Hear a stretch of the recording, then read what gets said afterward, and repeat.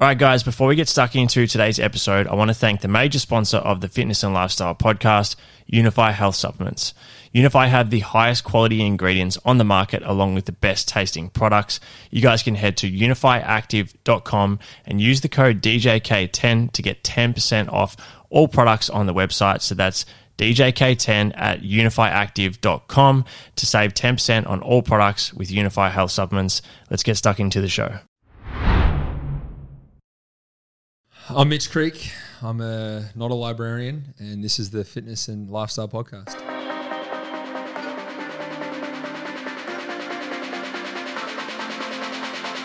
Welcome to the Fitness and Lifestyle Podcast. I'm your host, Danny Kennedy, and I'm here to help you become the very best version of yourself.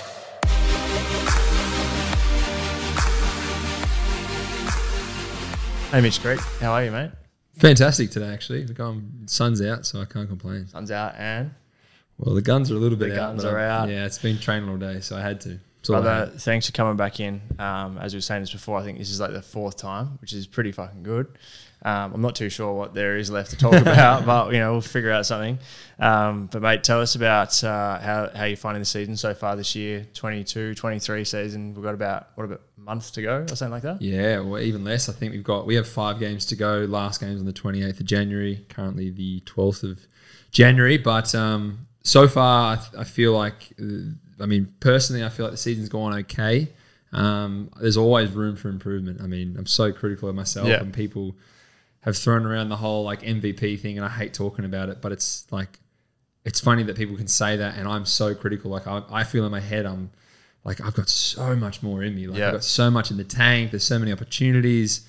You break every game down. You break every, you compartmentalize everything, and it's just like, I can do better. There's so much more, and it's not about playing a perfect game, but it's about being critical of yourself and knowing there's so much more out there on the table to eat, and I'm not really eating it all. So personally, I think I've been okay from where my stands are, but as a team, our health's been the biggest thing.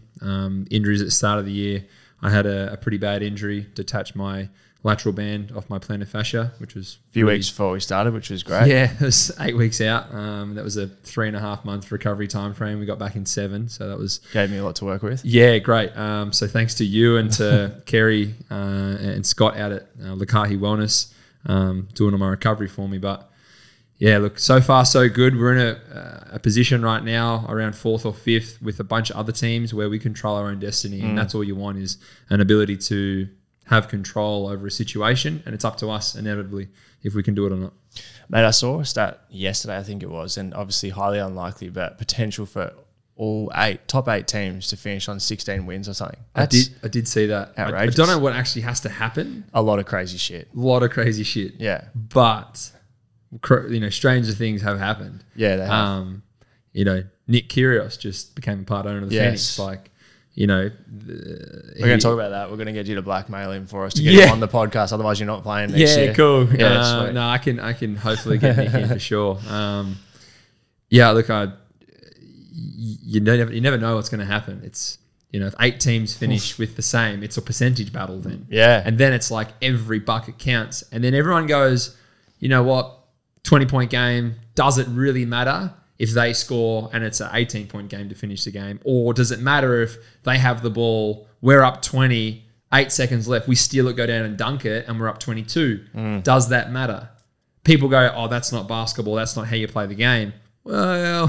What are your thoughts on that? Because that happened, it's kind of like in the NBA, it's like an unwritten rule, but it happened in the NBL the other week, and I can't remember who it was. It might have been Tassie and against someone. Brisbane. Yeah, and then a few of the players weren't happy about it. Like... I'm when 100% supporter of it. Of playing right. Doing it. Yeah, it just it's like... Because percentage matters. Yeah, true. Yeah. The end of the season is determined by 8 teams finishing, 6 teams make it. Top 2 go through, 3 to 6 play in a play-in tournament. If you don't score those points over, say, 4... We've got 5 games left. Say we have 5 opportunities to push that lead out by 2 points more, 3 points more, 1 point more. Say it's 2 every game, 10 points. That could be a % difference. That means we win, we go through. We don't do it, maybe we don't make the finals. And then we're all sitting there with our thumb up our ass going, well, that was a fun season, but we didn't make the fucking finals because we weren't willing didn't play the last 10 seconds to play the last 10 games, seconds. yeah. And we played 39 minutes and 57 seconds, but we didn't want to play 3 more because it's morally incorrect. You know, it's morally fucking incorrect. It's not pretty making ridiculous, finals. though, isn't it? Like, you Not would never. making finals pisses me off. Yeah. Rather than Rightly some so. dickhead running down and we foul him and put him on his ass because you don't want him to get him a bucket. Yeah. That's fair enough. I want to win. I don't want you to win. So I'm going to take every bucket. And if you're too scared to do it, sub me back in, coach, and I'll fucking play the last 30 seconds so that guys who are younger or some of the Americans who don't like the rule, you know, whoever you are, it's easy. I'll be the guy. Yell at me in the press conference and I'll tell you what I think, but you're not in my shoes. So pass me the ball. I'll go and score, you know. You mentioned before, even though you didn't want to talk about it, so that's why I'm going to bring it up again so you can talk about it. MVP season, I reckon. But the stats at the moment, I think you're sitting at maybe 23 or 24 per game average. I think it was 5 and a bit rebounds and maybe nearly 3 assists per game. It's a fucking very complete all-round season by you up until this point, which is awesome. I think one of the biggest things that people who have known you for a long time would stand out for most people who have watched you would be the improvement in your shooting, which has just gone through the roof over the last few years in particular. For those that are listening at the moment that, you know, may have areas of their game that they feel are weaker than the others, like, can you give us an idea of like the amount of time and effort and what type of stuff has gone into making shooting a strength of yours now, particularly from behind the 3? Yeah, I mean, it comes back to the pure basics of basketball and the fundamentals of the game. I coach and do a lot of individual sessions now privately, but every single person starts off their routine in their home programs is form shooting. Consistency in form, consistency in repetition, the meticulous breakdown of, okay, elbow in, guide hands, elbows aligned, follow through, good extension, good snap, good leg extension at the same time, landing 10 toes, facing the basket still. The simple little cues, staying in my shot. There's games where I know you text me and you go, hey, you're falling away. Yeah. And I look back and I go 1 of 5, make my first one, stay in it, bang, snap, beautiful. And you're like, fuck, that was good. And the next 4, you be a dickhead and you just snap and let it go and you don't stay in your shot. Yeah. And that's the difference. But it's then watching it and understanding it. There's you and Tyler Neville, my best mates back in Horsham. Shout out Big Nev. Every game, hey man, you're pulling at your shot. Yeah. You know, you're doing this. They see it, they know it. Sometimes the coaches and players don't know it. But my best mates and yourself included know that. Because we've seen it over and over again. But it's doing the work every day. And it seems so simple and stupid for me to stand on the dotted D 3 feet from the ring and go 1, 2, knee bend, snap, hold. To make 5, fundamentals, take a step back. Make another 5 all the way up to the 3-point line. And then it's like progressively lead foot, trail, step back, 1 dribble, stay, bang. Make 3, take a step back, take a step back, take a step back. And then it's like ball handling pickups into your shot. And then I go and shoot. You know, 2 ball handling. So my ball handling's on a good enough string where I can then pick it up from anywhere and shoot the ball. Yeah. Now my ball handling's improved, my conditioning's improved, my strength and endurance has improved, and my confidence has improved because the more you practice over a longer period of time, the less you worry about, have I done enough work? I know I've done enough work. I've done thousands of hours. Yeah. So I can trust that. Yes, for sure. But if you haven't prepared for the test, you can't expect to ace it without having stress. That's where the anxiety comes, Stress, anxiety tightens us up. You know, if we don't cope and deal with that on and off the court and give ourselves the perfect kind of preparation or as close to, we fall short of expectations. Yeah. And I fall short of my expectations now. Yeah. And I'm like, I'm still doing the work. And the great thing is, and the reason why I actually really like training kids and anyone is because I teach the basics. I watch you. Are you doing it? Are you holding it? Are your feet, your hips, your shoulders? Cool. Are you sighting the ring? Are you holding your follow through? I get to watch that over and over. You didn't hold it. Feet, shit. No. Yeah. Get your feet right. Do this. Hold it. Great reps. Awesome reps. Great. Amazing. Keep up. Focus. Follow through. You do that, all of a sudden, well, now we're talking about perfecting a craft, perfecting a skill. Yeah. And that's just one of them. But shooting for me has evolved from that, watching guys who just shoot the ball effortlessly. Yeah. And I want to now be seen as someone who's an effortless shooter. Yeah. But regardless of whether I make 1 or make none, or I take them. And I'm not scared to go 0 of 7 for a game because I know I'm going to go 7 of 7 straight after that. Yeah. You either make it or miss it, you're 50%. Yeah. And I mean, that's, you know, from the sidelines anyway, it's definitely opened up your ability to score everywhere else now as well, because now you've got that respect of, even if you have, as you said, even if you go 0-4, like people are still having to guard you from behind the line because they know the next one is likely to go in.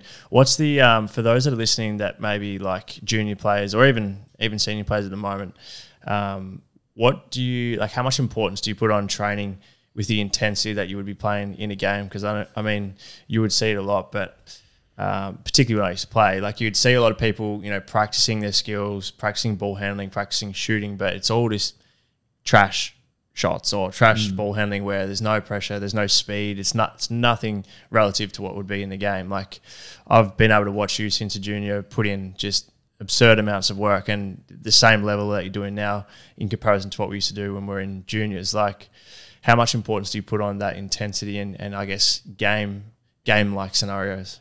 I think ball handling is probably the one that I really try and like. I only really work with 2 balls now. And then when I'm doing a lot of shooting stuff with coaches, even this morning, shitload of reps, but it's off the dribble. Yeah. And it's not just pull-ups right or left. It's like ball manipulation. So it's like bounce, pocket, bounce to each foot, and you got a one, and then it's straight into your shot. Yeah. But it's then refocusing on pound as hard as you can into your shot. But it's the guide, it's the follow through, it's the balance, it's the rhythm.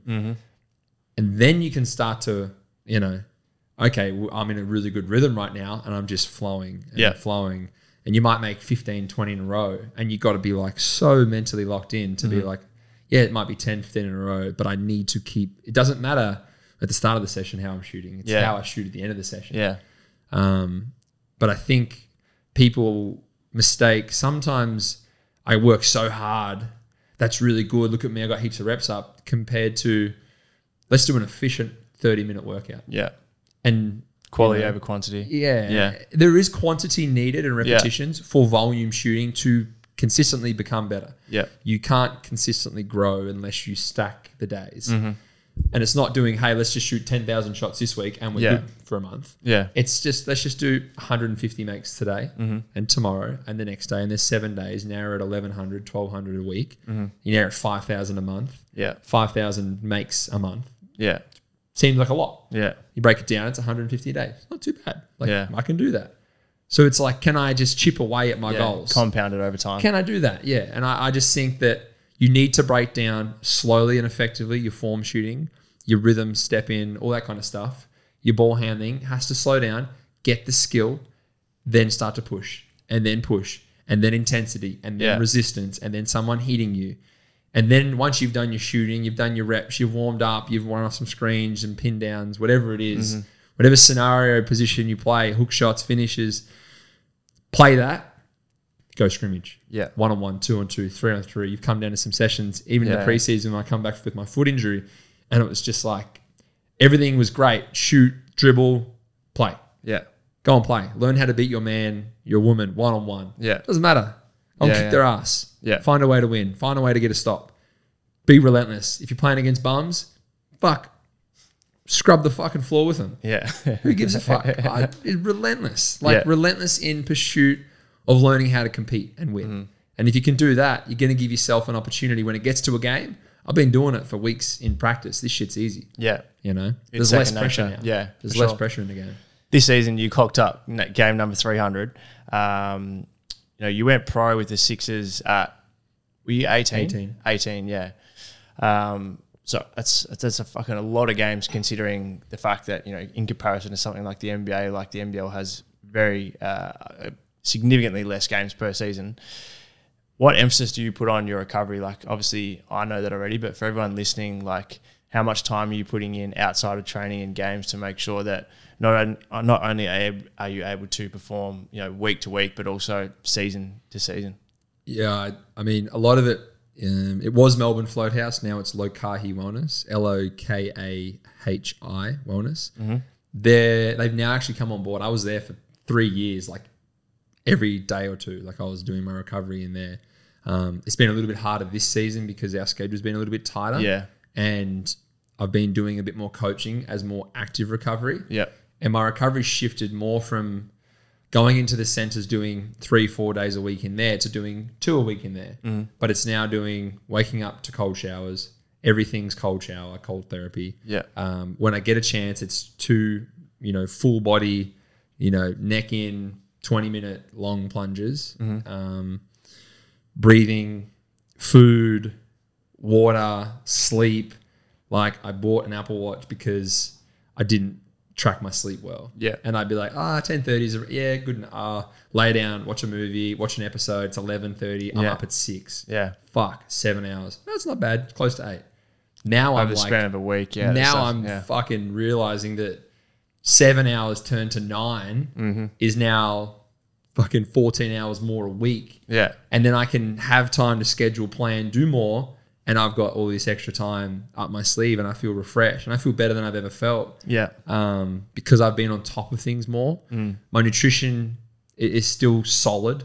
I don't really stray too far. Like I love pizza. I haven't had like a big dirty pizza for ages. Yeah. And garlic bread and a fucking bottle of Coke and you sit there on the couch and just fucking insert a fucking slab of garlic bread and pizza and you feel like mud.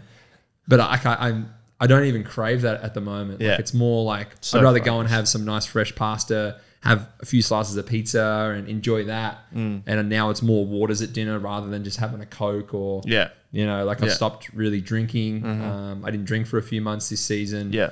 You stop going out. You don't fucking, have a bit of a send on a weekend. Burn the candle at both ends, to 2 a.m. and then you're up the next day still at 6 a.m. mentality. It's like you're not killing yourself.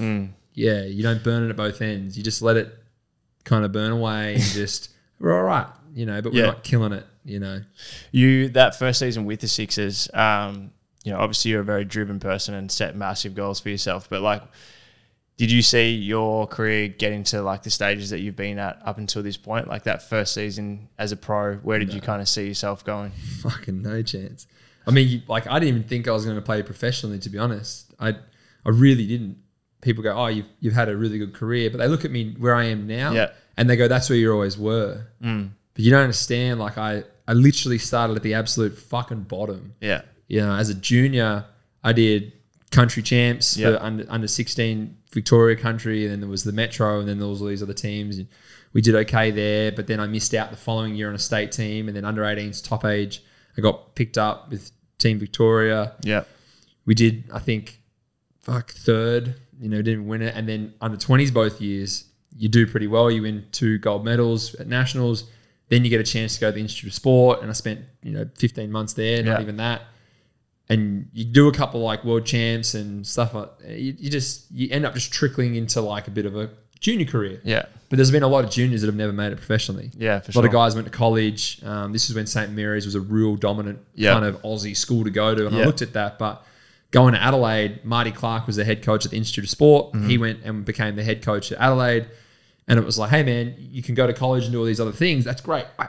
Look at it. Do it. Have a go at it if you want to. But if you don't and you want to stay here, I'll take you in Adelaide. Yeah. Keep getting better. Yeah. Spoke to some colleges. They just blew smoke up my ass. And I don't know about you, but I'm like smoke being blown in my ass. So I'm not sure if anyone listening does. That's your own prerogative. But I'm good. Like I don't need someone to tell me I'm good. I don't need someone to tell me I'm this, that, and the other. I just want to be fucking told this is how you can get better. What needs to be done. This is what we need to do. Honestly, yeah. This is a trajectory we can get you on if you fucking change this and you work hard. Yeah. And you enjoy it along the way. I was like, fuck, sign me up. Yeah. Guy did his knee. I came in a couple of months later, started playing, did 3 years under Marty. Joey Wright comes in. Year or two under Joey, wasn't really playing a whole bunch in the first year and a half. And then there was a few injuries. And this is the start of my 5th year was when I really got a chance with Joey. Yeah. But man, he fucking pushed me. Like he broke me fucking mentally, physically. Fuck me. Yeah. He's a bad motherfucker. But he got the best out of you, yeah. He knew how to get it out of me. And I didn't know where I could go, what I could do, how I would achieve it. None of that. But he saw it. And that's what it takes. Someone not just to believe in you, but to see the potential and have seen potential in other guys who have maybe made it and not made it to understand you got what it takes if you fucking listen. Yeah, and put in the work and respond as well. I think that's always such a good sign of a coach to know the effective way to communicate with certain players depending on how they respond. And Yeah. And sometimes you got challenged and you wanted to punch him in the face. yeah, Sometimes you wanted to wrestle him and drown him in the toilet and give him a forever swirly. But you can't. He's your coach. yeah, Like, there's guys that you're right. You can't do that. you can't, because he's going to flog you one and then you're not going to play. You're not going to have a job. Yeah, So it is a bit of that like military mindset of like, yes, sir, no, sir, okay, sir. yeah, And that's what I kind of got to. All right, fuck, I'll do the work. Cool, what do we got to do? We were shooting every day. We were shooting nights, like midnight shooting sessions. Like I couldn't sleep because I was so excited and fucking horny to get better at fucking shooting. Yeah. Because I sucked. yeah, I couldn't fall out of a boat and hit water. I couldn't stand on the side of a fucking farmyard barn and kick a footy into it. That's how fucking shit I was.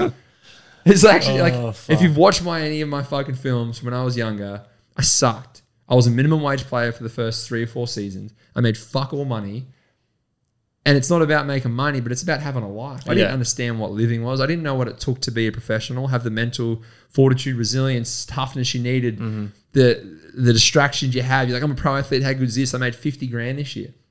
My first season, I made 30 grand. yeah, As a pro athlete, I made $30,000. yeah, And I thought it was the best thing in the world. yeah. Getting paid to play. Fuck, now you can sign you can do a promo for 30 grand. Yeah, As a high-end athlete. Yeah. If you know how to talk, communicate, play hard, be, you put yourself in this position. you put yourself in that position. But if I'd figured that shit out 5 years earlier, I'd have been there 5 years ago. Rather than where I am now, 4th year with Southeast Melbourne. Yeah. You build yourself a career by understanding, listening to people who are a little bit smarter than you. Yeah. And sometimes you say, hey, don't walk in there, man. That handle's on fire because that fucking room's on fire too. So that handle's going to be fucking hot. Don't grab it. And dickheads just go, yeah, sweet. And they fucking grab it and try and walk in there. They burn their hand. You go, well, dickhead, I told you, don't go in there. It's hot. Guess what? He fucking turns around, you walk away, he walks back in there, grabs the handle again. You're like, fuck me, mate. Stop fucking going in there. Don't do it. And then one day you wake up and you go, fuck. The handle's on fire. It's actually hot. No wonder my hand's fucking scalded. But that's what learning is. Yeah. It's not about getting it right the first time. It's about making mistakes and making it again. And then the quicker you realize that's not how you fucking do it, and it's slow, it's frustrating, it's demanding, it's challenging, like physically and then mentally. Then you add in every other distraction in the world. Yeah. Like men, women, food, drinking, going out, partying, traveling, cars, whatever it is, sky, like it doesn't matter what it is. The world then throws you Racing like you've got motorbikes. professional athlete distractions, then you've got like life distractions, and then you like got who you're attracted to distractions, and you're like, fuck, how am I meant to be good at basketball? Like I've got so many distractions. But if you narrow your focus, you have a goal, you have someone that believes in you, Set your priorities right. you can squish it into an alignment and go, that's where I need to That's go. it. Yeah. And I can pluck some fruit off the trees on the side of the road as I go, but I can't veer off, stand under the tree for a few days because then I just fuck myself. Yeah. I'm in trouble. And then, you're like, Slippery man, slope when you get to that point. Yeah. I gave up a week of really good effort and training because I wanted to go out with the boys. Do you want to stand under a tree and get some fruit? Yeah, like fuck, I love a good piece of fruit, but I hate fucking not getting better too, and I hate getting into a game and realizing that I fucked up. Yeah. 2 weeks ago, I didn't do this, so this is it. That's why. And my mind will tell me that's why you suck today. Yeah. That's why you couldn't make a shot in the fourth quarter. Yeah. Because of the drinks you had last week.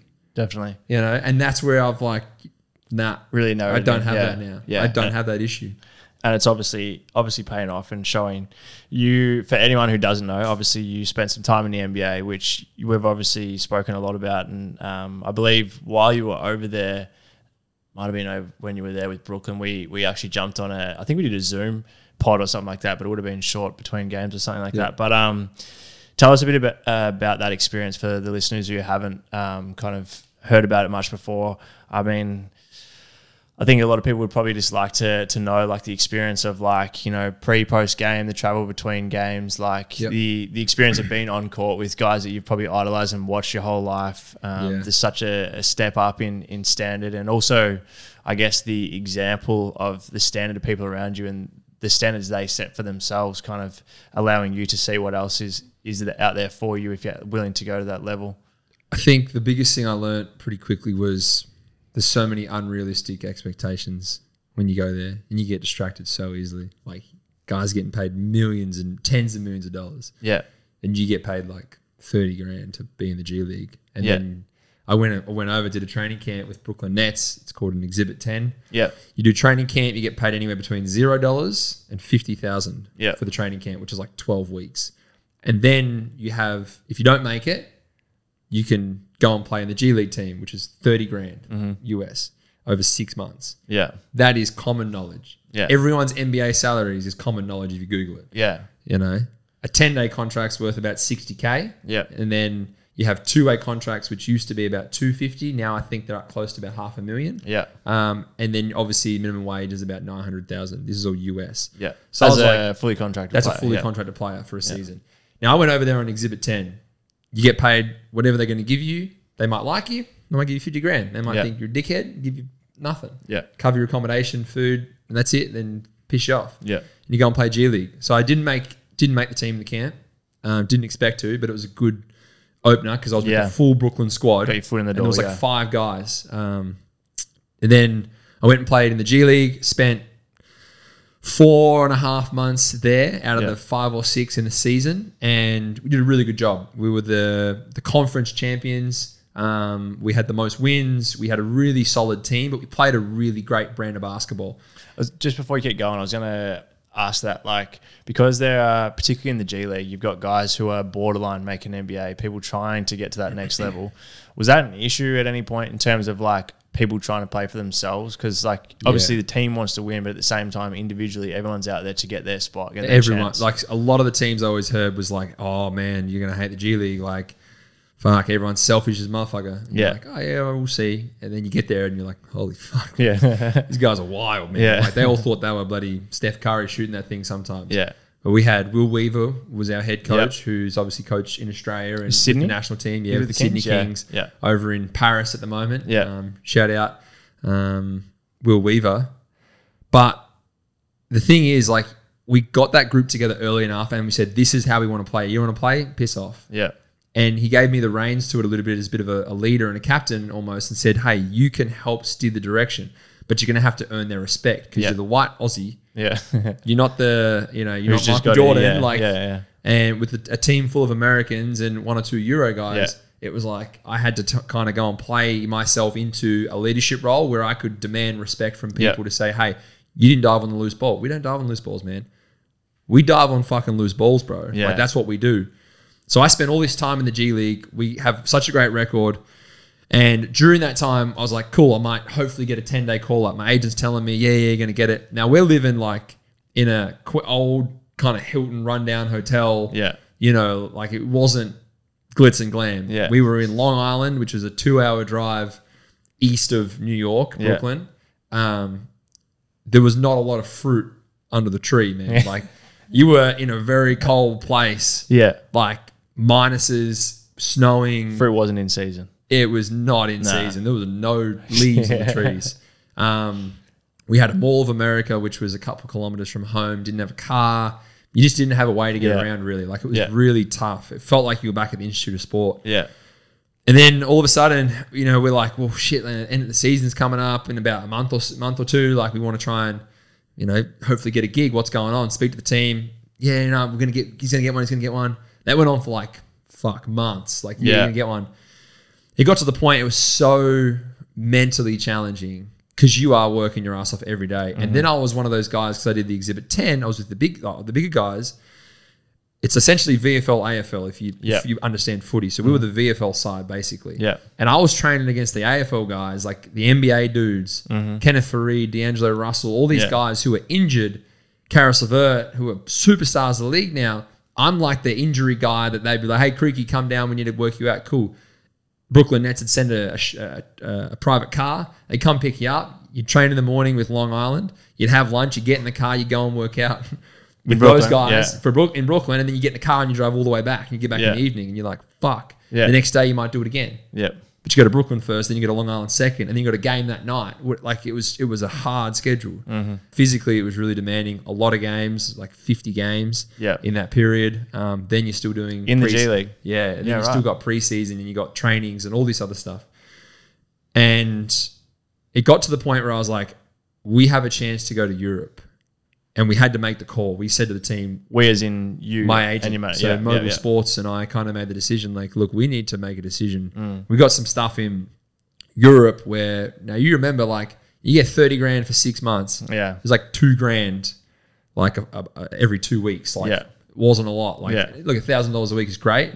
Came from very, very little. Yeah. But you understand in the grand scheme of things, it's not a lot of money. Yeah. And you could go to Europe and be on a mediocre team and make 20,000 USD tax-free a month. Yeah. Minimum, like, end. You know, good players are going to making 30, 40, 50, 60 grand a month. Tax-free USD. Like, and you got to play one good season in Europe to go and get that. Yeah. So I was like, shit, maybe that's a really good idea. But I was like, I really want to, I think I'm good enough to do this. We get a call literally like 2 days later, and we're about to go on a West Coast swing and play like 11 games in like 2 weeks. Yeah. And I get a call and they're just like, hey, man, you pack your bags? Yeah, man, we're ready to go tomorrow. Like, this is at 10 o'clock at night. He's like, all right, man, well, you might want to unpack, bro, and you might pack some stuff for Brooklyn because you just got signed to a 10-day. And I was like, what the fuck? I was like, how good's this? And you realize that everything just, like, unloads. Like, you didn't realize how much stress and anxiety and pressure you were hanging on to. And I just erupted into tears. And Will Weaver was the first person who called me. And then it was Matt Riccardi and Trajan Langdon, who were the GMs of the G League team and the Brooklyn Nets. And, man, I was just got on the phone to my family. There's like 8 people on FaceTime. I'm bawling my eyes out trying to be like, oh, man. Like, the next night we ended up playing against the New York Knicks, you know, on our home floor. And it was... What a first game, fucking sick. Like, it was to know that you... Regardless of what it is, whatever contract it is, it's the one thing that no one will ever take. Yeah. Is knowing that you were enough. And everyone wants to feel that in their life in some way, in a relationship, in work. Regardless of what you're talking about. It doesn't matter. It's like, are you enough? Yeah, you are. And when someone proves that by loyalty and giving you an opportunity or whatever it is, it's everything. And that was when the roof for me, I thought I was there. And that's where the roof was like, nah, I'm straight back up here. And I was like, oh, I got so much more. And I became a kid at learning and trying to progress and felt like I was in a bit of a rut for a year or two. But I was like, that just blew the roof off and my development went skyrocketing from there. What was it? I mean, fuck, I can only imagine like how crazy the feeling would have been. It would have felt like you were fucking walking on clouds. But stepping onto the court for that first time, I believe the first point you got was like off a free throw.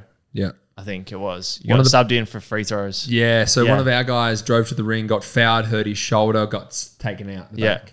And how that works is the opposition coach gets to pick a player to shoot the free throw. Our coach had told us, hey, brother, don't even worry about really tying your shoes tonight. Soak it in, relax. We got a game tomorrow night on the Tuesday, so this is Monday. You got a game Tuesday in Boston. Yeah. So just enjoy it, take it all in, you know. So I'm sitting there doing fuck all. Like, and if you've ever been to an NBA game, that shit goes forever. Yeah. It ain't the NBL. Like, that shit takes forever. Yeah. Timeouts are 4 minutes, not 1. Yeah. TV timeouts every fucking 2 minutes. Everything. And I'm sitting there cold as shit, stiff as, and then like, Creek! I like look up and he's like, you come on. And I'm like, what the fuck are you doing? I'm trying to rip my ripaways off, which I've never worn ever. Didn't know how to, like, you've seen the ripaways, all the buttons. They're hard to get off. Yeah. And I run down and he's just like, you're shooting a man. And I was like, what the fuck? And I was like, I got to shoot these free throws. Yeah.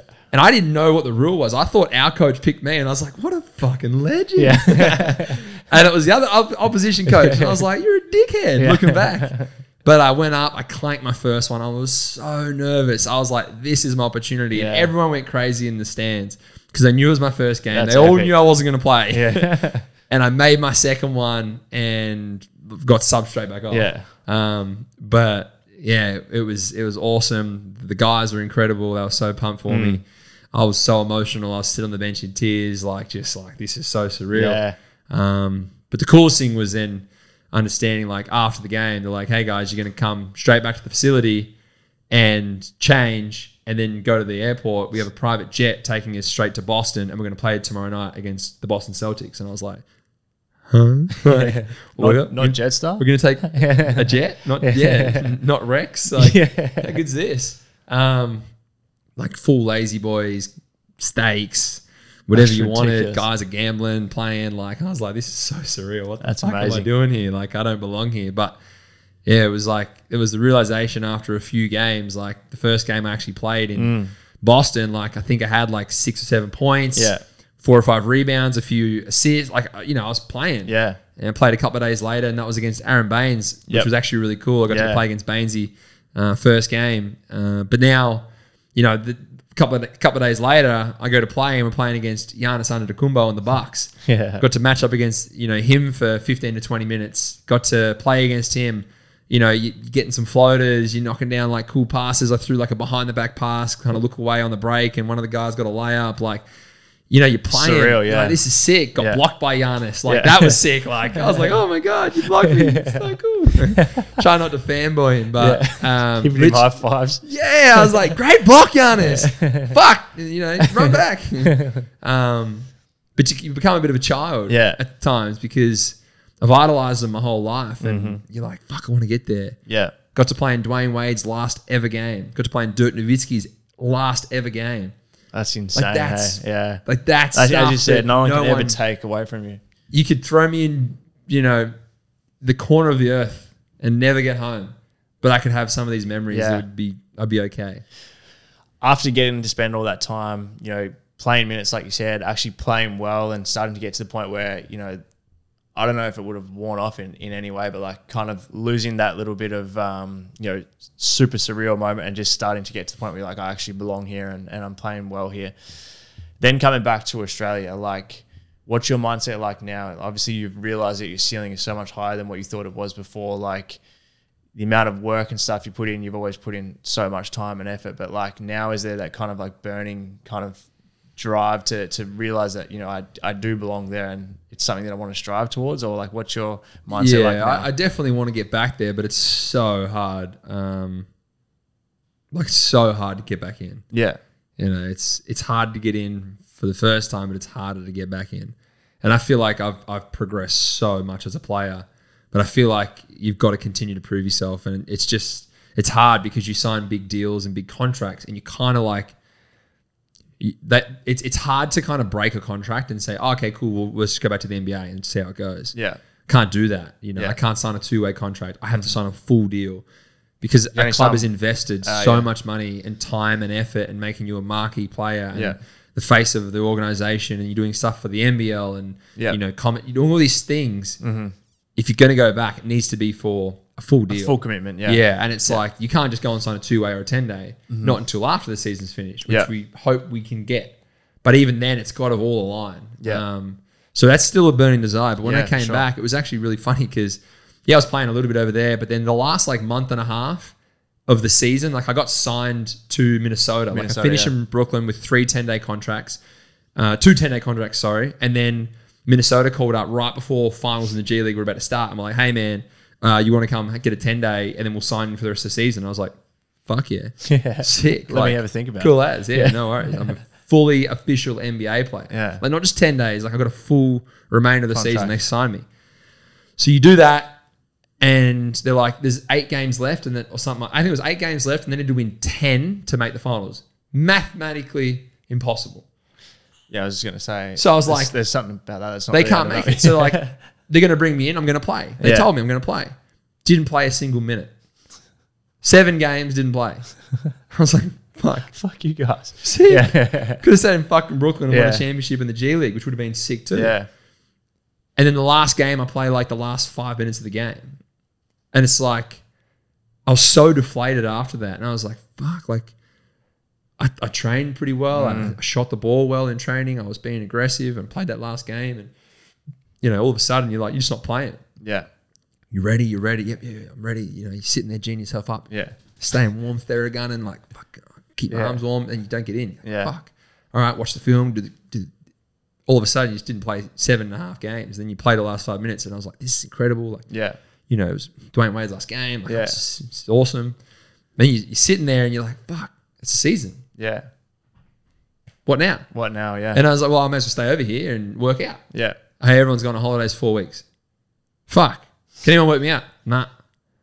Yeah. All right, well, everyone needs time off. Okay, so I waited about a month. Yeah. Worked out a little bit with anyone that was in town. Some of the boys stayed around. And then I was just chilling. Like, I was just working out, having some fun. Like, you know, skydive there and learn how to skydive in Minnesota, like 30 minutes away. So I was jumping every day in the sun, just chilling. And then we start training again. And I was like, I'm going to get re-signed. They were telling me I'm going to get re-signed. Didn't get re-signed. Like, fuck, okay, well, shit. So then you go and you play you go and play Summer League. Go and play Summer League, do really well, make the grand final. We lose by like 2 or 3. You come back and then it's like, hey, we're not going to sign you. Sorry, but we really appreciate everything. And you're like, you were basically telling me I was going to get signed. Yeah. Like, my whole mindset was I'm coming back and fucking kick ass next year. I'm gonna get this much better. Yeah. Didn't happen. And I was just deflated, man. And then Southeast Melbourne, hey man, new franchise. You want to come in? Sweet, let's go. Yeah. Here's what we're going to offer you. I was like, sweet. Like, Yeah. man, this is the first time in my career now that I've ever made good money. Yeah. Though all those Well, years in work's Adelaide, paying off, I was yeah. never the highest paid player. 8 years. Those last couple of years, I was captain, MVP of the club, fans MVP of the NBL. I was never the highest paid player. I was like 6th, 7th highest paid player. Yeah. I was not getting paid buckets of money. Yeah. I was just getting by, having a great time, getting better. Earned my keep. Did it the hard way. Bit of time in Europe, went to the NBA, came back, earned my fucking deal. Yeah. You know, and that's where it's fucking like, that's tough. Yeah. And I want everyone to understand that it's not just cream on top of the cake. You got to Yeah. fucking bake that shit. Put your cream on, bake another fucking cake, put that on, fucking do another one, do the outer layer, put another one on, do all the fluff, then you put the cherry on top. Yeah. And that was the beginning of starting to do the top. And I was like, now I'm getting there. What can I, like, what do I got to do? Yeah. I just realized I hadn't fucking played basketball in like 3 months. I hadn't played a full game in 3 months. Yeah. Like, not even close. I came back and they're like, yeah, sweet as, no worries, going to play the first game, Melbourne v Melbourne.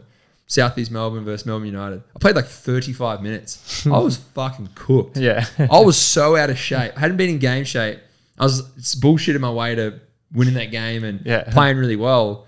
But that was kind of the bar I set, was like, I'm going to go out and that's minimum standard. That's bare minimum, you know. And it was an MVP performance on the night. Yeah. You know, you have 20, 30 odd points, you hit a bunch of threes, you're making plays, dunks, crowd's going crazy, win. Awesome. And that's the standard now. Yeah. That's where the bar's set for me. And I think that's where my next few years I've been able to progress every year. Yeah, for sure. Because I set that was the minimum standard required to Yeah. even enter the court. That's it, man. And we're season 4 now with Phoenix, and tough run through the end of the season, but definitely fucking looking forward to these next few games, man, in particular. But mate, you fucking, I don't even know what to say. Like, I think, as I said, particularly growing up with you and seeing how much you've improved and just seeing all the stuff you've achieved over the years, it's just fucking awesome. And I'm super pumped to still be part of it. And I mean, I could literally sit here and just talk to you all day. There was so much other shit I wanted to talk about, but I got too excited with the NBA stuff. But yeah, man, thanks for coming in. Appreciate it. And like I said, we'll get you back on for a 5th time very soon. But good luck for the rest of the season. It's been a pleasure helping you out again this season. And I think that's the other thing, though, that people may not understand is where you grow up is where you got to always hold your ties to. And I've never let it get away from me, because I understand and I ground myself to people who have worked just as hard as me to be just as successful in other fields. Yeah. And I think you take away a lot from yourself to put this podcast around me, but people need to understand the greatness they have in a connection with you. And the Fitness and Lifestyle podcast is one thing, but Danny Kennedy as a trainer and a mentor is just as beneficial as anything else that I do off court, you know, to train, to prepare, to recover, to better my skill set, to better myself. So I think people need to understand that, like, I'm signed up to your app. My sister's signed up to your app. Like, I put people to you all the time because of how good you are. And all of my strength, my conditioning, most of my rehab, all my gym programs, they're all monitored through the app, through the weights, through the reps, through the comments, everything. Your check-ins 2-3 times a week. Every game you're checking in. it's a consistency of excellence, not just with myself, but with the people around me, that helps you become successful. And it doesn't just happen overnight. It took me 11, 12, 13 years to be as an MVP candidate in the NBL. That's just one phase of my life. But now it's about learning how to transition my life now, using the people around me to help better myself, better you, better everyone in here.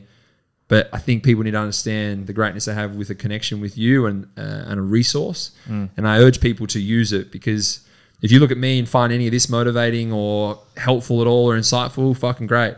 But understand, I get a lot of this shit from you. So I need to say thank you to you for keeping me fucking fit and healthy and in the greatest shape I've been in my career, playing at the level I do, because without that, I wouldn't be at that level and I wouldn't be as consistent as I have been. So I appreciate you and the time you give me. And to both say we're from Horsham, we've grown up together, and to be able to both share in each other's achievements and continue to grow together, I think that's probably the most special thing about everything. It's very special. No, it's epic, man. I appreciate that a lot. Thank you, man. But thanks everyone who was tuned in, and make sure you follow along with the rest of the Phoenix season this year. Hopefully we see you guys go all the way. I'm keen to get to a few more games at John Cain, so if you could just win a few more games, that'd be good for you, man. I'll talk to the boys. But everyone who tuned in, thanks so much for listening, guys. Really appreciate it. Make sure you jump on socials and give Creaky a follow if you're not already. But yeah, thanks again for coming in, brother. I appreciate that. And for everyone who's enjoyed the episode, take a screenshot of this one, share it on your story, tag myself, tag Mitch, and of course follow along with the rest of the NBL season. And thanks for tuning in.